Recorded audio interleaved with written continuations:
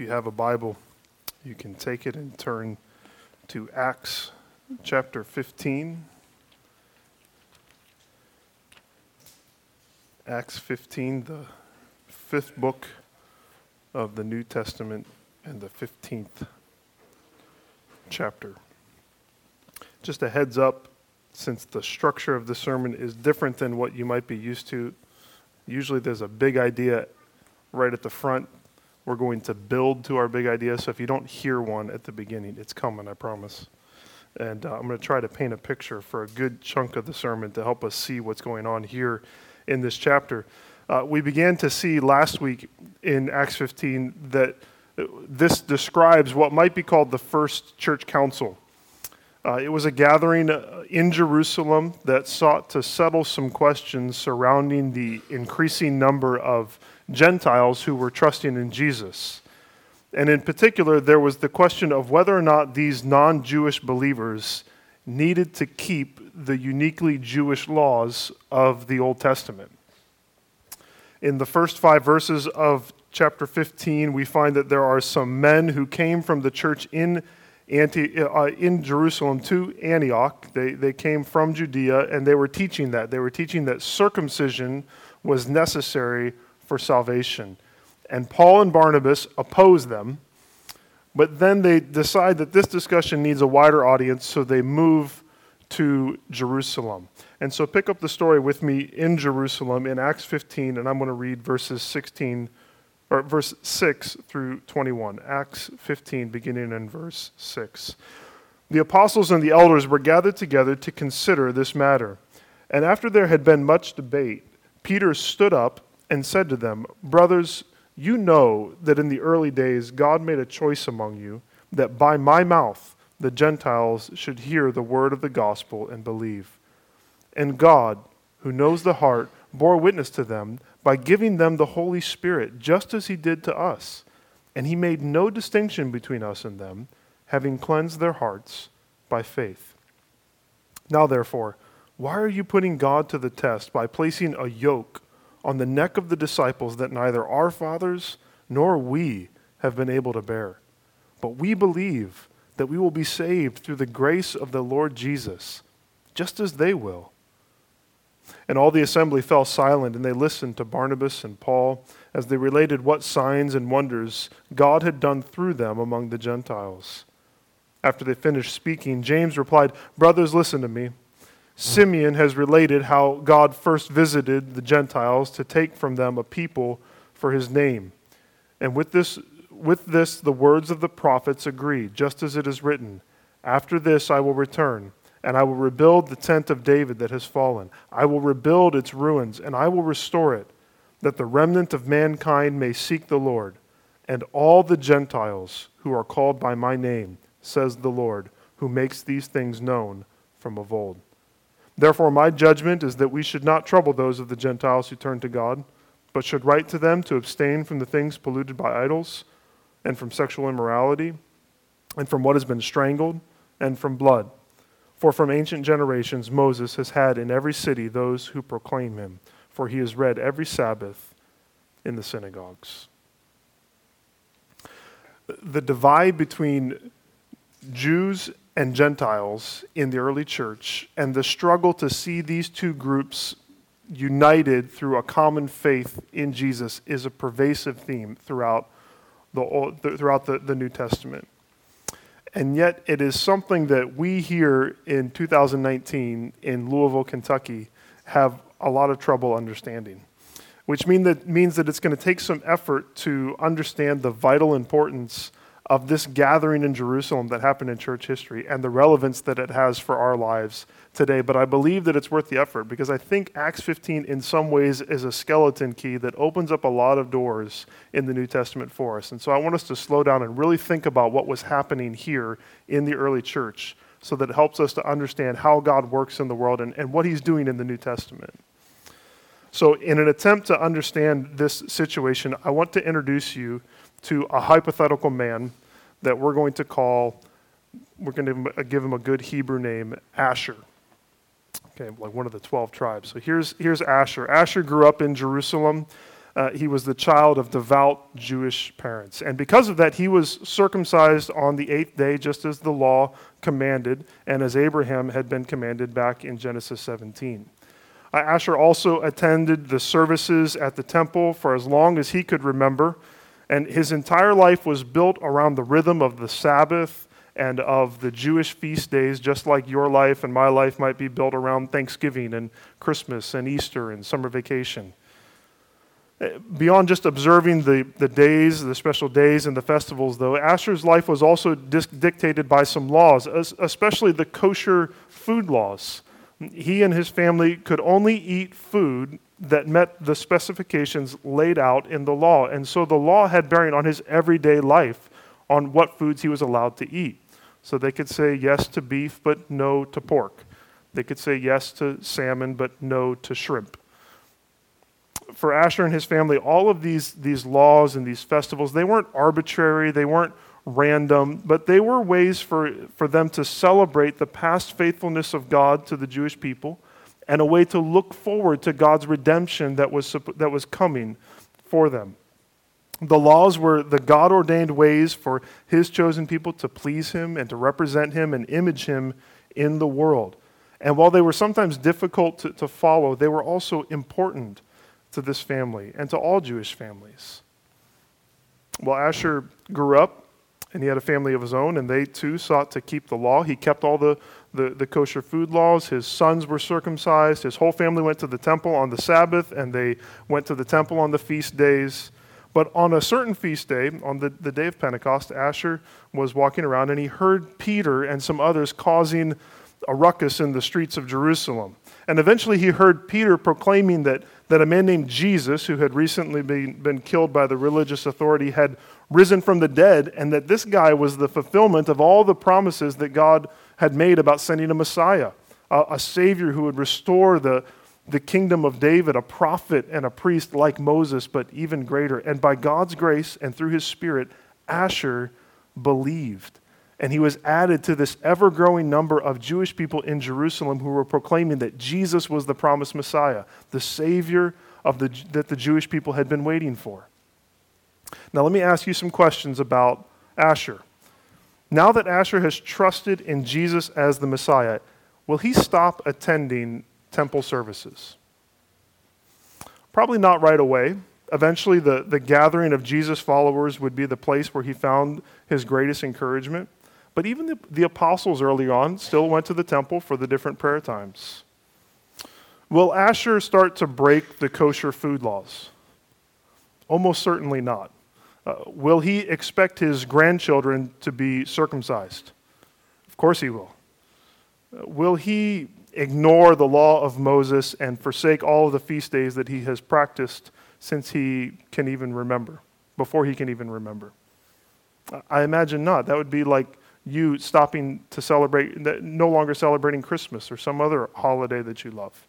And I imagine that all those in Jerusalem in his new family of faith also didn't make many changes to those practices because they were part of their life. And because remember, Jesus was Jewish, both ethnically and in his practices. And if the promised Savior for the Jewish people had come, then why would people stop being Jewish in their practices? What would keep them from finding Christ, even in these past traditions? And so we can imagine this early church in Jerusalem, this brand new church full of people like Asher. We might envision people that are clinging tightly to Jesus as Lord and Messiah, but they're also holding on to the teachings of the Old Testament and the practices that they had grown up with. Now, that's Asher. I want you to leave Asher in Jerusalem for a minute, and I want you to travel with me now to Antioch, and we're going to find another hypothetical man, and we're going to call him Alex. Alex and Asher were actually born on the exact same day in the same year, which is really astounding, except for the fact that I'm just making this up, and so I can have them do whatever I want. So they were born on the exact same day. Actually, they were born at the same time. It's amazing. But Alex was not born in Jerusalem. Alex was born in Antioch to Gentile parents, and he grew up knowing who the Jewish people were, but not having a lot of interaction with them, and always wondering why they kept all these food laws and didn't eat what he liked, and why they only worshiped one God. Because you see, for Asher, his family, they worshiped this whole pantheon of Greek gods. And his life was oriented around the festivals of all the different Greek gods. And that was the calendar that formed the rhythm of his life. Unlike Asher, circumcision wasn't anything that his family even gave any thought to. And as far as food goes, he ate what he liked. And he really liked all the seafood that came from the Mediterranean Sea. That was his favorite thing. Well, one day Alex was walking through Antioch with a basket full of seafood, taking it home for dinner, and he heard some people talking about forgiveness of sins in the name of a man called Jesus. And to make a long story short, Alex believed. He repented of his sins. He was filled with the Holy Spirit. And he went home and he told his wife and his kids the good news, and they all believed too. And then they had this huge pot of Mediterranean seafood stew to celebrate their new birth in Christ. Some questions about Alex then, okay? Is Alex going to stop worshiping in the temples of the false gods? It may take some time actually, but yes, he will. He will see the sinfulness of his former idolatry. He will see the truth and of the exclusivity of Jesus as Lord. But does that mean he's going to start going to the local synagogue? Probably not. I imagine that he is going to gather with the other Jesus followers in Antioch, who maybe even at this time are already starting to meet on Sundays to commemorate the Lord's resurrection. Is Alex going to stop eating seafood? Or is he going to stop eating certain meats from the marketplace? Or is he going to make sure that he and his sons are circumcised? I don't think Alex is going to do any of that stuff. He's not going to start or stop any of those practices. That is, unless someone tells him that he has to. Asher and Alex are not perfectly described, okay? I'm not a historian in first century Antioch or Jerusalem. But what I hope they help you see is that how hard it was for the early church to bring together Jewish and Gentile believers, to bring Ashers and Alexes together as a group. And that's why the New Testament is so concerned with this issue. Because it was a big deal, and it was a big problem.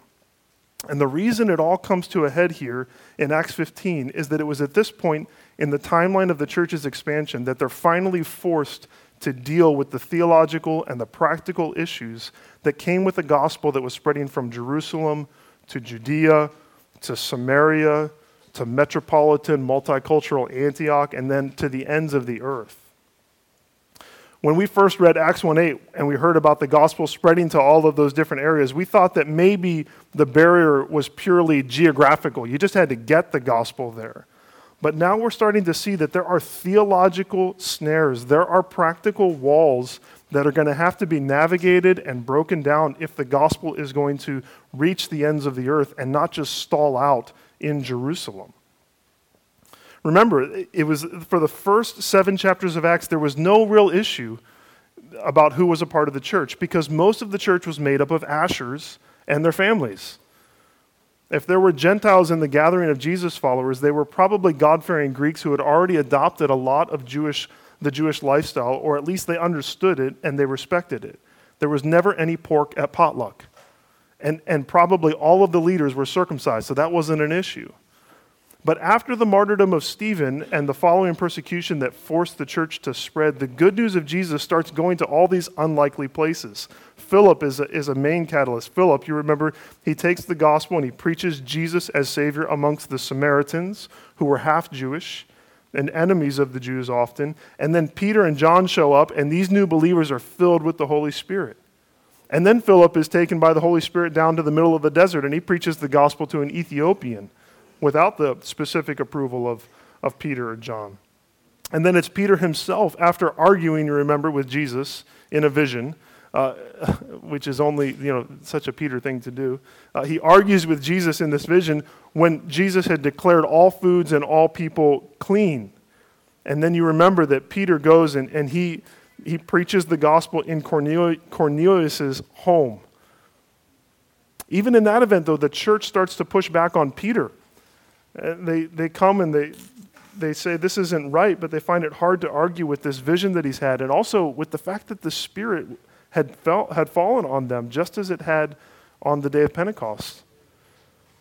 After this, things start to open up even more. In Acts 11:20, there's some unnamed believers in Antioch who start telling people like our hypothetical friend Alex on the streets of Antioch. They start talking about forgiveness in Jesus' name, and Gentiles start to believe. And suddenly things start to get a little interesting. You might imagine the early church as a block party in your neighborhood. And early on, everyone who's coming is from the street that you live on. You know them all by name. You know what house they live in. But then there's some people from a block over that start to show up because their kids saw your inflatable slide and they smelled all your burgers cooking. And so they start to come over because this seems interesting. We want to be a part of this. And you kind of know their faces, so it's okay. But then you notice that people start calling their friends and inviting them to come to the block party. And then there's this guy who gets on Facebook Live, and he tells everyone in the city your address. And suddenly, after just a few hours, the party seems to be getting a little bit out of hand, and you're not sure about all these people that are showing up. I think we could say that Paul and Barnabas are the guys at the block party who went on Facebook Live and created a little bit of a mess. Because nothing compared to what happened when Paul and Barnabas went on this first missionary journey. They always began going to the synagogue first and telling their Jewish brothers and sisters that Jesus was the Messiah, but they also had no problem going to the Gentiles, and they had no problem going to a city that had no synagogue. And because of that, what had been this small group of Gentile believers started to grow. And by Acts 15, we can assume that their number possibly outnumbered the Jewish Christians in some areas, and maybe in all areas combined, that there were now more Gentile Christians, or at least that was the threat, that there could be more Gentile Christians than Jewish Christians. The believers in Jerusalem started to feel like hipsters whose favorite indie band had gone mainstream, and now everyone knew about them. And they still loved Jesus, but they sort of missed the days when things weren't so complicated. They missed the days when things weren't so diverse, when everyone was like them. Gentile Jesus followers were no longer a novelty. The church was truly becoming God's people gathered from all nations. And so now we got to call a family meeting because we got to figure some things out. We got to hash out what this all means for the doctrine of salvation and also for the practices of the early church. This happened also, it started in Antioch. We read about it in Galatians 1 and 2, that there's some tension that leads to Acts 15. As best I understand the timeline, Paul and Barnabas are encouraged by the Jerusalem church before they go on their first missionary journey to take the gospel to the Gentiles. It was an approved mission, due in large part to the fact that Paul was called by Jesus as the apostle to the Gentiles, and probably because the people in Jerusalem thought, well, he's probably going to go to the synagogue and we're going to see a lot of Jewish people come to faith. But whether it was approved or not, when they came back and they spent some time in Antioch, a situation arose. Because Peter, who had been hanging out with the Gentile Christians just fine, started to pull away from them because some men from James showed up. And these guys, possibly the same ones that we find in Acts 15:1, were said to be spying out their freedom. And the pressure from these men claiming to be from James was so strong that even Barnabas, who had been on the first missionary journey, is drawn away into their hypocrisy.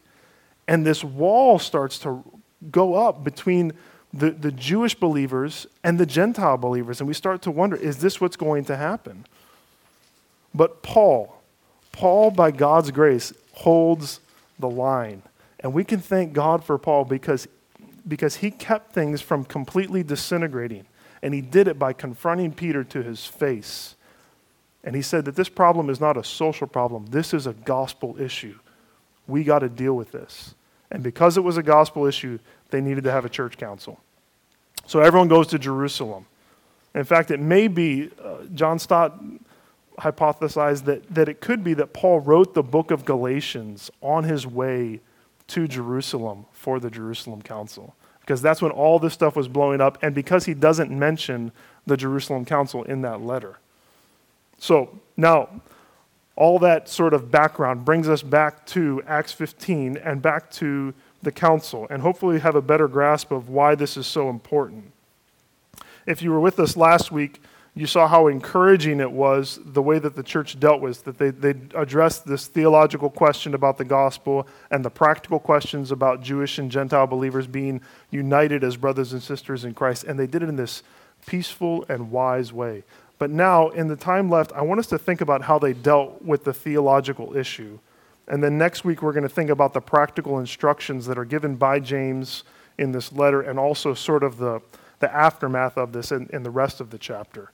But for now, let's think about the theological question. And the theological question is very plain. It's this: is obedience to the law necessary for salvation? Is obedience to the law necessary for salvation? Do you have to keep the law in order to be saved? We know that that's the question because that's what people were seeing.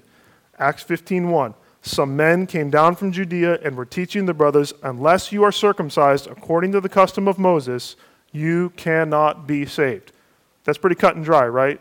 If you're not circumcised according to the law, you cannot be saved. And then Acts 15:5. Some of the believers, this is when they finally get to Jerusalem, some of the believers who belonged to the party of the Pharisees rose up and said, it is necessary. It's not optional. It's necessary to circumcise them. Who's the them? The Gentile Christians. And to order them to keep the law of Moses. So, what is required to be forgiven? Is faith in Jesus all that is necessary for salvation, or are there laws that we need to obey? These are massive, eternally important questions. And after this general discussion that we find in verse 6, Peter is the first to speak up. And this is what Peter shares. He says, this is what Peter shares what God had done in the past. So Peter's the first speaker, and this is what he says. This is what God had done in the past. And Peter talks about what God had done, not just in the past, but in the recent past. He reminds them of how God, through a vision, had chosen him to take the gospel to the Gentiles. And when he obeyed that vision, he obeyed the risen Jesus, and he told the Gentiles of Cornelius' household the word of the gospel, they believed. And what happened? Verse 8 tells us what happened. Peter describes it like this: and God, who knows the heart, so God knows what they believe, God, who knows the heart, bore witness to them by giving them the Holy Spirit, just as he did to us. And he made no distinction between us and them, having cleansed their hearts by faith. So, these Gentiles received the Holy Spirit, which was God's evidence that their hearts had been truly cleansed, and their hearts had been cleansed how? By faith. Faith in Jesus was what brought salvation, not circumcision, not obedience to the law. In fact, Peter gives everyone there a reality check on the law. Maybe the Pharisees didn't want to be honest about their failure to keep the law, but Peter knew the weakness of his own heart, and he calls the law a yoke, a burden that no one had been able to bear. He announces that the law, while good, acts in a way to reveal our inability to keep it. The high standards of the law show that we are unable to meet God's high standards, even apart from thinking about the heart of obedience that Jesus talks about in Matthew 5, that we're not just to keep the law, but to keep it in our hearts. So Peter asks, why? Why in the world would we place a burden on these Gentile believers that we Jews have never been able to keep? No, he says, we are saved, all of us, Jew and Gentile alike, through the grace of Jesus alone. That's what makes the good news good. It wouldn't be good news if they had to keep the law still, because no one had been able to do it. Now, for each of us, it could be the Ten Commandments. It could be some other standard that we've come up with in our own minds. But we all naturally think that salvation comes, at least in part, through what we do or don't do. We all want to bear some yoke of salvation. We all want some burden of buying God's grace. We want to contribute our righteousness and our good works. But Peter tells us that none of us can bear that yoke. So hear this from your older brother Peter, who had followed Jesus with his whole heart, but then denied him at the crucial moment. Hear this. None of us can shoulder the burden of salvation through good works. There is no person that can be saved through their good works. So friends and brothers and sisters, let me remind you through the words of Peter that our hearts are cleansed by faith, not works. That the law does not earn our salvation, but it only reveals our inability to earn our salvation. That we are saved not by ourselves. We are saved by Jesus. Jesus, who took the yoke of the law on his own neck and kept it perfectly. And Jesus, who died to pay the penalty for all of our law breaking. Well, if Peter shared what God had done in the past to show that law observance was not necessary for salvation, then Barnabas and Paul speak of what God was doing in the present. What God was doing in the present. That's Paul and Barnabas' contribution to the discussion. Luke doesn't go into detail about what Paul and Barnabas shared because he just did that in chapters 13 and 14. Last week I said I'd like to be a fly on the wall in that council, especially for that part. I think I am, because I think chapters 13 and 14 are probably what Paul and Barnabas shared. The key is that they tell everyone listening that what God had done amongst them in Jerusalem and what God had done through the hands of Peter in Cornelius' house, he was also doing throughout Galatia. Signs and wonders were accompanying these men as they told of God's grace, and people, Jew and Gentile alike, were receiving the Holy Spirit through faith, not through circumcision, not through law keeping. You know, it's amazing to think about how much of the Old Testament is centered in the land of Israel. Do you ever think about that? Almost everything happens in this small plot of land in the world, in Israel. And if it's not happening in Israel, it's all about trying to get back to Israel. But think about this. Here we find things slowly moving away from Israel. I don't know of any other parts of the Bible that take place in Galatia. But now we're starting to hear about things happening in Galatia. And there is no thought that the new believers in Lystra or the new believers in Derbe or the new believers on the island of Cyprus need to get back to Jerusalem, that they need to go to the temple. Because the presence of God, in the Spirit of God, is in and among them by faith. The God's good news and his Holy Spirit are spreading. And they're spreading away from Israel. So Peter's testimony about Cornelius wasn't a novelty. It wasn't just a one-time thing. Rather, Paul and Barnabas testified to the council that this is how God is continuing to work. We better come to grips with this. God is going to work in this way. He's not sticking around Jerusalem. He's not staying here. It's going all over the place. And everywhere it goes, people are coming to faith and they're receiving the Holy Spirit. And that's how God is still working. That's how the gospel spreads to the ends of the earth, because there is no region, there is no nation, there is no people group where the gospel can't go and bear fruit. The gospel grows wherever it is planted. And it doesn't grow because we preach a gospel of law keeping. It grows because we preach a gospel of faith. Well, finally, James, the half-brother of Jesus, the leader in the church in Jerusalem, speaks. And part of what he says, we'll look more about what he says later on, but what he talks about is what God has said he would do. What God has said he would do. Experiences that we have, evidences of the work of the Spirit are vital and they are important. But the Scriptures are the final and clearest authority. And so, after hearing testimony from Peter and from Paul and Barnabas, if James speaks up and he goes back to the Scriptures and he's able to show that the actions of Peter and Paul, that they were wrong according to the Scriptures, then we reject them no matter what evidence we have from their experiences.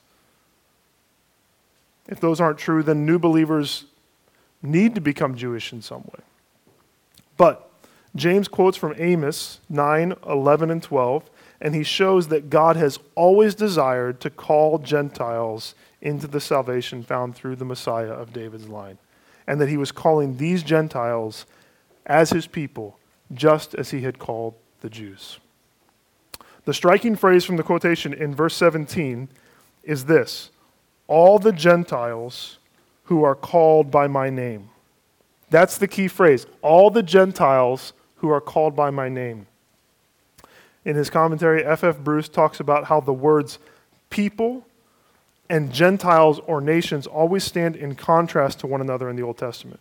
They are opposites. So here's Deuteronomy 14:2. It says, "For you are a people holy to the Lord your God, and the Lord has chosen you to be a people for his treasured possession out of all the people, out of all the nations who are on the face of the earth." So you're taken out of the nations to be my people.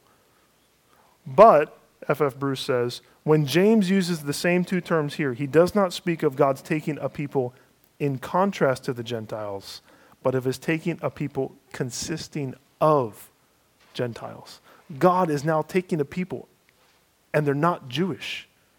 And that had always been in contrast in the Old Testament, but now God is taking a people, and they are not Jewish, they are Gentiles. You can look at 1 Peter 2:9 and Titus 2:14 and see that as well. So the scriptures here, James is saying, are showing us that this is not something to be rejected, but that this is the fulfillment of God's plan from eternity past. It's the fulfillment of his word. I think we should also say that Peter and Paul were not acting contrary to the words of God in their actions, and they weren't basing their conclusions purely on their own experience, because they are responding to God's word given to them through the mouth of Jesus. What was Peter doing? Peter was obeying the vision given to him by Christ, and Paul was fulfilling the mission that it was given to him by the risen Jesus. But here we find that even the Old Testament, which was being used to argue that that you need to have the Gentiles become Jewish in order to gain salvation, even that spoke of the salvation of the Gentiles. Paul, later on in Romans 4, gives what I think is the final word on circumcision when he reminds us that Abraham, to whom the practice of circumcision was first commanded, that he was saved before he was circumcised. He was called by God while he was still a pagan in Ur, and he was given the promise of blessing and salvation before he was ever circumcised. Abraham, the great father of our faith, was counted righteous, not because of what he did, but through faith.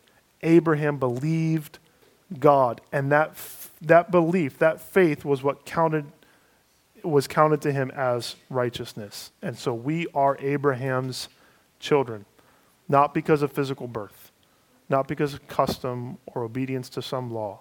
We are Abraham's children through faith. So James agrees. He says in verse 19 that they should not trouble the Gentiles who turn to God. What a great phrase. They should not trouble or burden them with circumcision or law keeping. Of course, if those things were necessary for salvation, then they would not be troubling. They would be life-giving. But since we are saved by the grace of Jesus through faith, adding the law to that message adds trouble to good news. And if you add trouble to good news, it's no longer good news. So here's how we can summarize how the Jerusalem Council decided on the theological issue of whether or not law-keeping was necessary for salvation. Here's what Peter, Paul, Barnabas, and James had to say on it. They say this: we are saved by grace alone, through faith alone, in Christ alone, not by works of the law.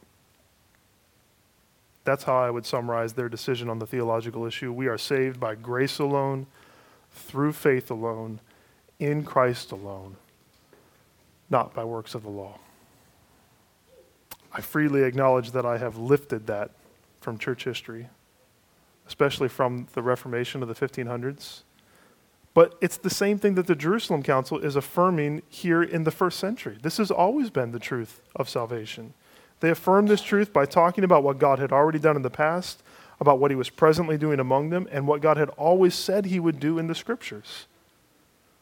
Brothers and sisters, this is the gospel that's been passed down to us because of faithful brothers and sisters through the ages who would not let the good news become a burden. We have this good news because of faithful brothers and sisters, like the folks here in this council, who refused to trouble believers with unnecessary laws and rules.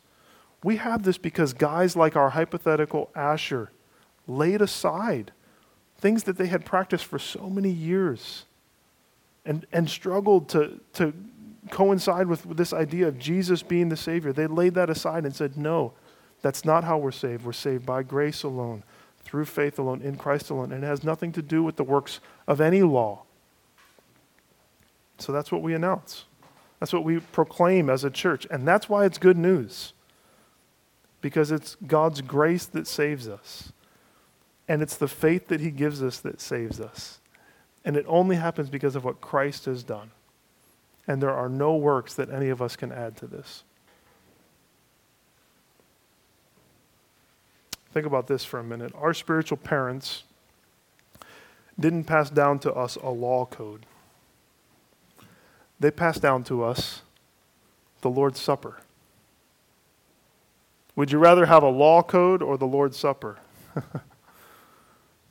This is what Jesus instructed them to do. He didn't instruct them to pass down some sort of list of things that we needed to do to be saved. He said, you know what? I want you to always take this meal so that you can remember what I've done for you. It's not a meal that we take to earn our salvation. It's a meal that we take to remember what Christ did to give us this salvation that we could never earn. It's a meal that we take to reignite our love for Christ, our desire to walk in his ways, not as a means of gaining merit, but as an expression of our love for him, our joy in him. It's a meal, and we'll think about this more next week, it's a meal that we take all together, every single one of us, proclaiming our unity is not ethnic, it's not nationalistic, it's not racial. Our unity is our common faith in Jesus, who has made us members of his family through faith. And as we take this meal freely given to all who are God's children, we announce that we are saved by grace alone, through faith alone, in Christ alone, not by works of the law. And that is not a burden, is it? And it's not trouble. It's good news.